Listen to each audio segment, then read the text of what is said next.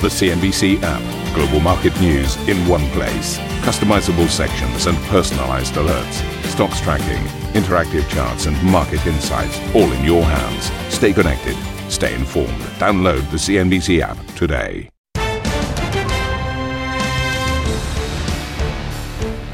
Hello and welcome to Squawk Box. Here are your headlines this morning. The Dow posts its fifth straight day of gains for the first time since May, with retail stocks leading the charge after earnings show resilient consumer spending. Walmart hikes its full-year outlook after the US retail giant tops second quarter revenue and earnings forecasts, sending shares up over 5%. But CEO Doug McMillon tells CNBC price pressures are weighing on consumers. It's a conflicting period in terms of the data. If you look at what's happening across categories and across income levels, inflation is having an impact, particularly for those that don't have as much money. So we see them behaving in different ways. Chinese factories are ordered to shut down for 6 days in a bid to save electricity as a heat wave puts added pressure on the grid, with Foxconn and Toyota among those affected. And crude prices recover after hitting their lowest level since before Russia's invasion of Ukraine, with a drop in U.S. stockpiles highlighting a tightening market.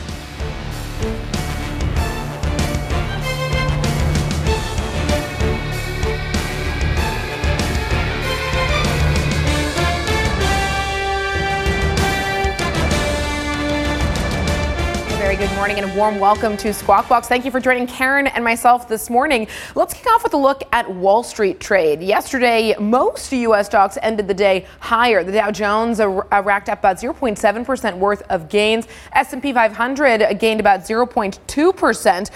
Retail earnings reports showed consumers are still shopping despite high inflation. So some better than expected numbers out of Walmart and Home Depot. We're going to look at those two stocks in just a moment. But the NASDAQ, the tech-heavy index, did not manage to gain on the day. We actually ended about 0.2% lower. We did see some cracks in the housing market yesterday. Data showed that the rate of new home construction in the United States fell to its lowest level in July since early 2021. So not all positive news, but overall we did see sentiment hold up. Now let's turn to those U.S. retail stocks because they were really the focal point of trade yesterday. Here is a look at some of the names that traded higher. It was not just Walmart and Home Depot in focus, but also some of the other big names getting a boost from the overall lift to sentiment. Macy's gained nearly 6%. Dollar Tree gained about 1.4%. Dollar General also moved higher. And then you've got Williams-Sonoma gaining about 5% as well. So real decent day for those retail stocks.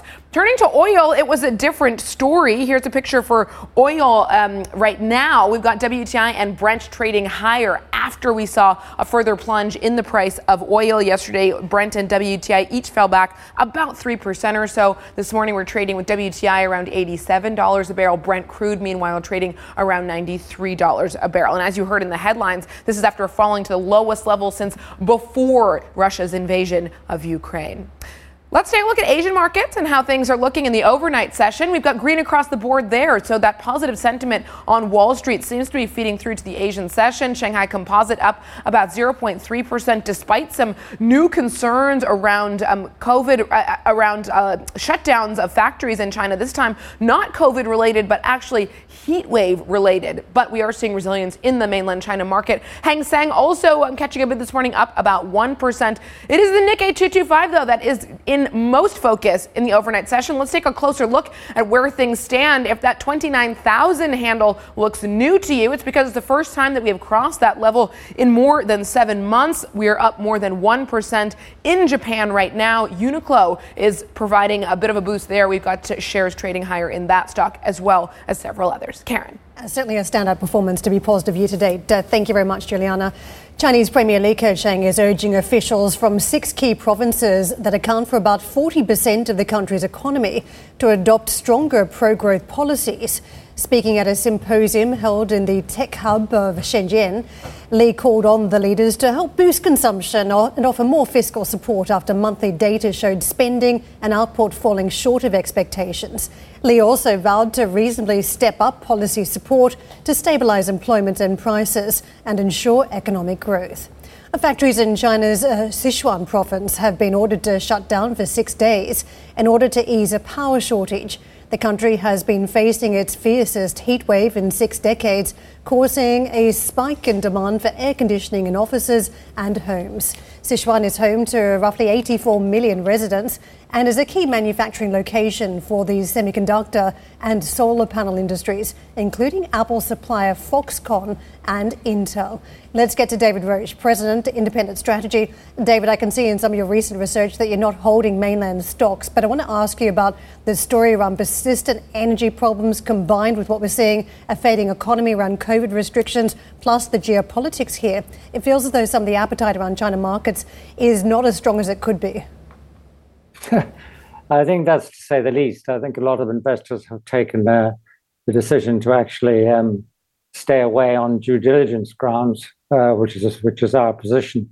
But what we're seeing at the moment, you mentioned the power shortage. Now, the power shortage is caused by heat and demand for aircon.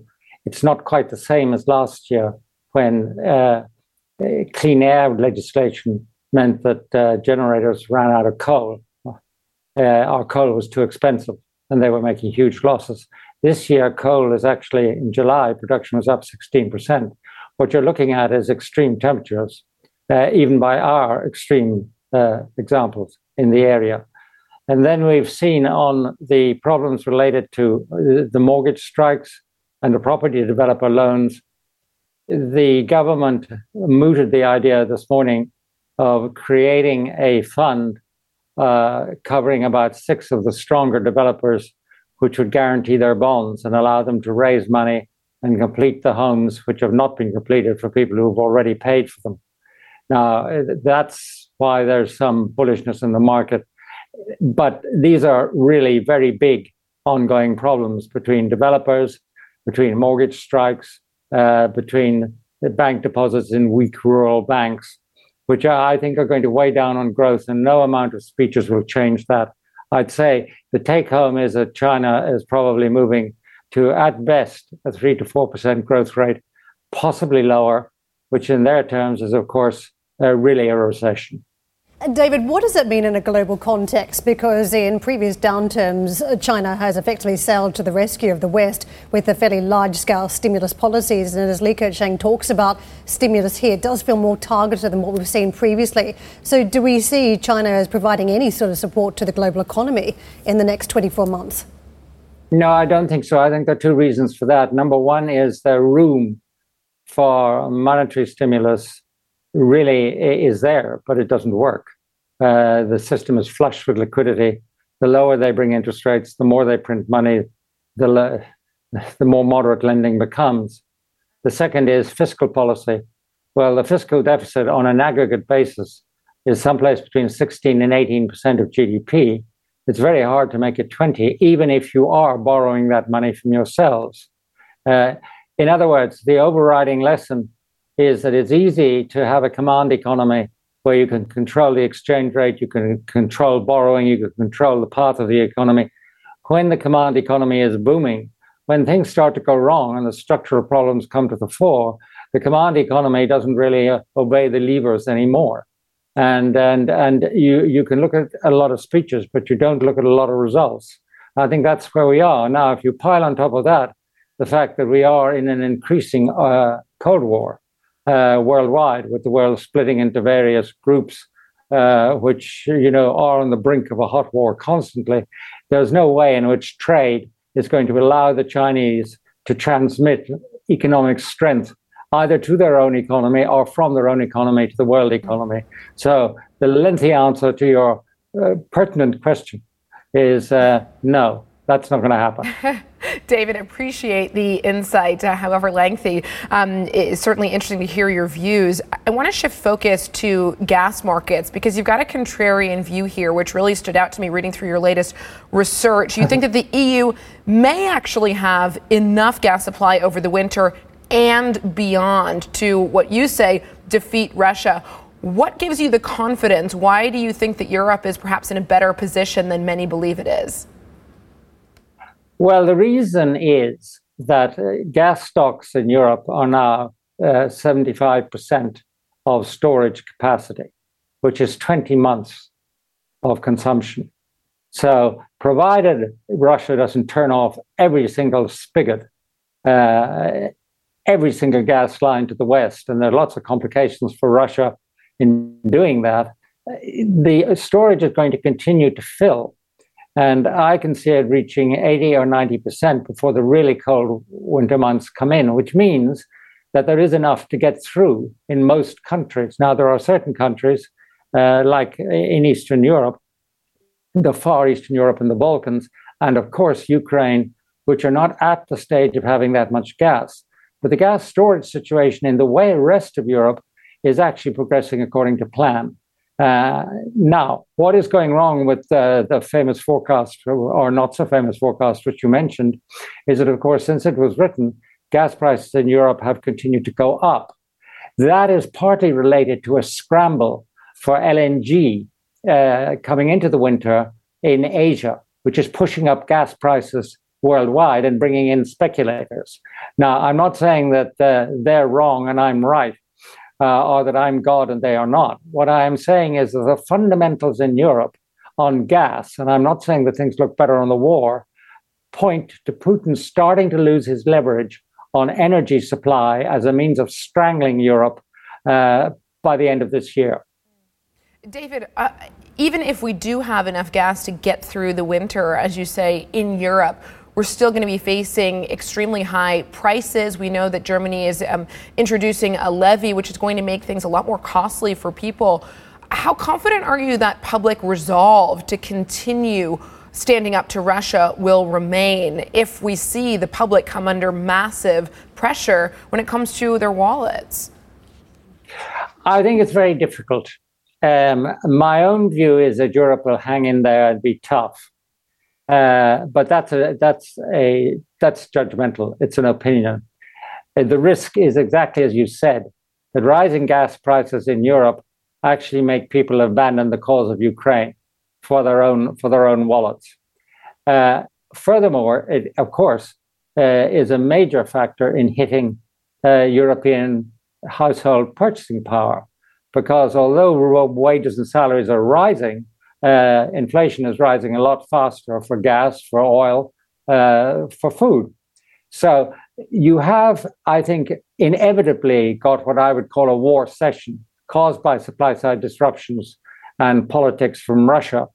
And the question then is exactly the one that you pose. Will Europe hang tough? Yes, there's enough gas. People don't freeze in their flats, but they are getting poorer, not richer. What one hopes is that the amount of political resolve against Russia and the amount of household wealth will be enough to carry forward the Europeans on the completely correct course that they have taken in opposing Russia. But we do not know. It's economics over political principles. Let me steer you towards markets. We've got head-spinning trade, investors now trading around this Powell pivot. We've seen markets climb a long way off the lows from mid-June. Some markets more than others. I mean, Japanese stocks today, that in fact they're actually positive so far for the year to date. Yes. And does this give us some hope that we may see a suitable recovery that takes indices globally towards positive levels year to date? Well, it shows you that we have not tipped straight into a recession due to job destruction and the erosion of household purchasing power. If you look around the world and you compare what we're saying to each other today to maybe 3 weeks ago, I mean, the biggest danger of recession in the world today is really Europe due to the effects of the war and what we've been talking about, and China, where we have a great many structural problems which are now coming to the fore at a most untimely moment. But 3 weeks ago, the big shift was America. Consumer price inflation was going to erode household spending. There wasn't enough wealth. There wasn't enough excess savings put aside during the COVID period, and that we were all doomed. Now, I would say it is pretty clear that household wealth and the actual creation of jobs, even if not as strong as before, are together with rising wages, albeit not in real terms, they are seemingly combining to keep the economy away from recession, probably at 1% growth rates, but away from recession. That's what the markets are reflecting. They're saying, okay, that's what's going to happen. The central banks are going to push, but not push as hard as they did. The ECB will probably stop by the end of the year. They'll have to. And the Fed is probably going to get us to 350, 375 and pause there. And that's already built into expectations. So you have two things. The lack of extreme recession globally. And secondly, the fact that the economies will be growing slowly enough and prices for oil, energy, and food will have tipped down, producing something like a bit of disinflation in order for central banks to pause. That's what's driving markets. Now, I wouldn't think that it can drive them forever because there will be reversals the other way. But it's the rally that we talked about, which has come through. I would say it's probably 75% over now. David, I appreciate the views on the market rally that we've had. David Roche with us, President, Independent Strategy. Well, speaking of central banks, the latest here on the agenda today, New Zealand Central Bank has hiked rates by 50 basis points for the fourth meeting in a row, bringing its benchmark rate to a 7-year high of 3%. In a statement, the Reserve Bank of New Zealand said it intends to continue hiking as long as core inflation remains above target and labour sources remain scarce. The RBNZ has been a front runner among central banks in its tightening cycle. It's sort of a badge of honour in this type of market, isn't it? Our colleagues in Asia will be speaking to New Zealand Central Bank Governor Adrian Orr on Thursday morning. You can catch that interview at 1 o'clock in the morning CET. Coming up on this show, fears of recession and a supply glut drive oil prices to a 6-month low as OPEC's new Secretary General faces up to a series of challenges in the energy markets. We'll cross live to Hadley in Vienna next. And for more on the concerns over a slowdown in China, check out the Squawk Box podcast.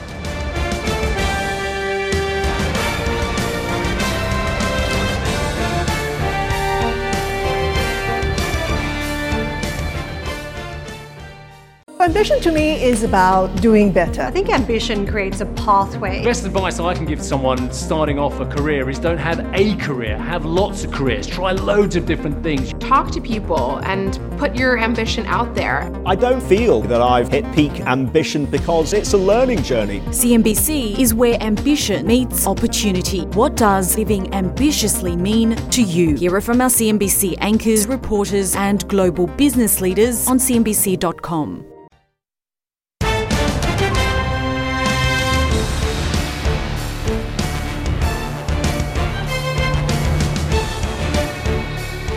Germany has agreed a deal with gas suppliers Uniper, RWE and VNG to keep 2 floating natural gas terminals fully supplied from this winter as the country seeks to reduce its reliance on Russian imports.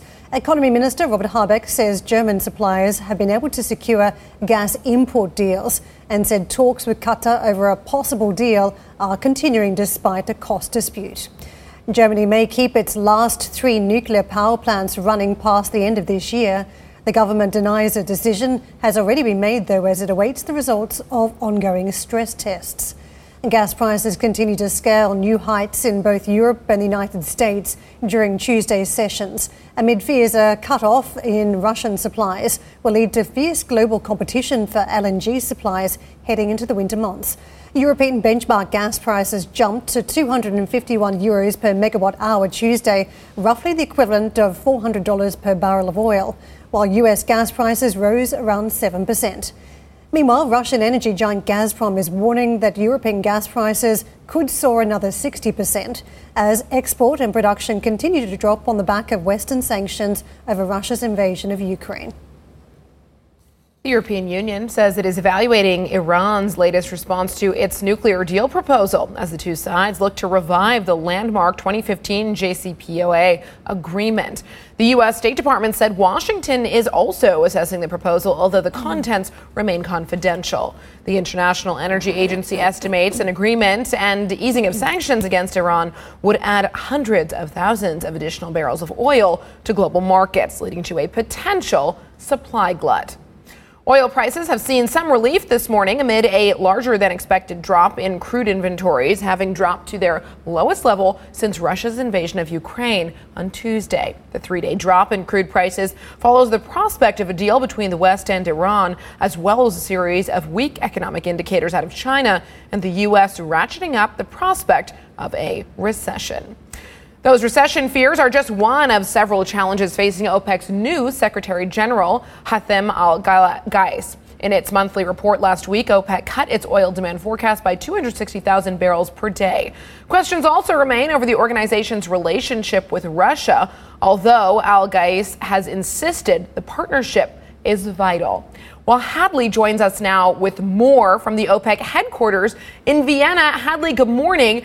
You ran us through earlier this week what we might expect from this major interview you've got later this morning with the new Secretary General.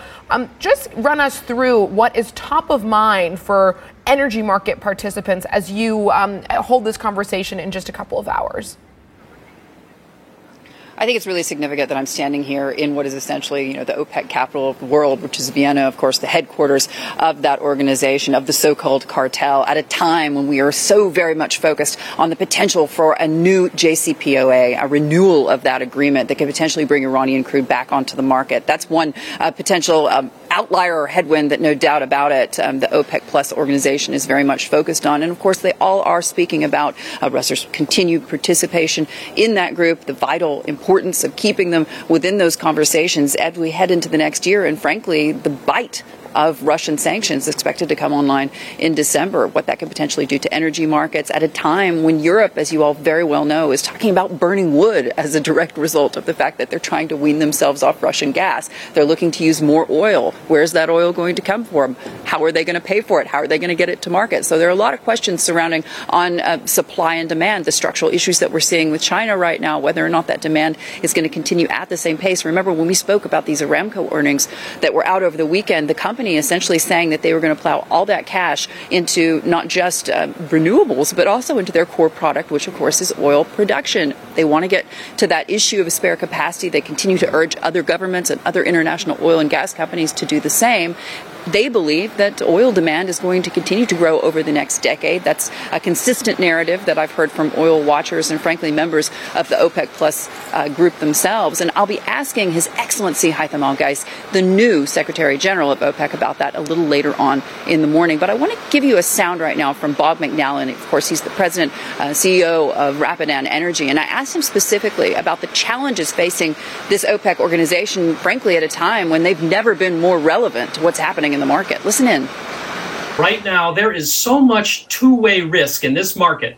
And with only less than 2 million barrels a day of spare, the path of least resistance for oil supply is probably just to hunker down and keep her steady through the end of the year. But, he's got work to do. They have to figure out quotas and reference levels for the whole group after December. And when we get into next year, we have enormous bi-directional risk. Will Russia go off by 2 million barrels a day or not? Is demand going to explode like OPEC Plus says, or will it go into a recessionary downturn? So the OPEC Plus organization will be extremely relevant, especially next year, especially if we have a weakening market and they have to consider cuts. And speaking of those challenges that the OPEC Plus group is going to have to look at, one of the things that we've been talking about earlier this morning, obviously the potential of Iranian crude to come back on the market. Dan Yergin, a little earlier in the week, essentially making it clear that he believes that it would be significant to put 1 million barrels back on the market as a result of these conversations with Iran. But at the same time, that's not going to be enough, obviously, to make up for the loss of Russian crude, what that could potentially mean for those conversations going forward. And obviously, we've heard in just the last 24 hours from Russia's president essentially saying that what the United States is doing with provoking problems with China and over Taiwan is not really helping the situation. And, the man has a point. I mean, even if you take into account that this is an illegal invasion that Russia has staged in Ukraine, there is a bigger narrative here over what the China dynamic will actually look like going forward. We even heard those rumors, as you guys remember, about the potential visit of Xi Jinping to Saudi Arabia and what that really meant in the geopolitical sense. So a lot of different factors out there, and frankly, something that I hope that we'll be able to address with His Excellency Haitham Al-Ghais, the new chairman of OPEC, Secretary General of OPEC, I should say, a little later on in the morning, guys. Thank you for listening to Squawk Box Europe Express. For more market-moving news, you can head to cnbc.com. Or join us again on the show with Jeff Cutmore, Steve Sedgwick and Karen Cho, weekdays on CNBC.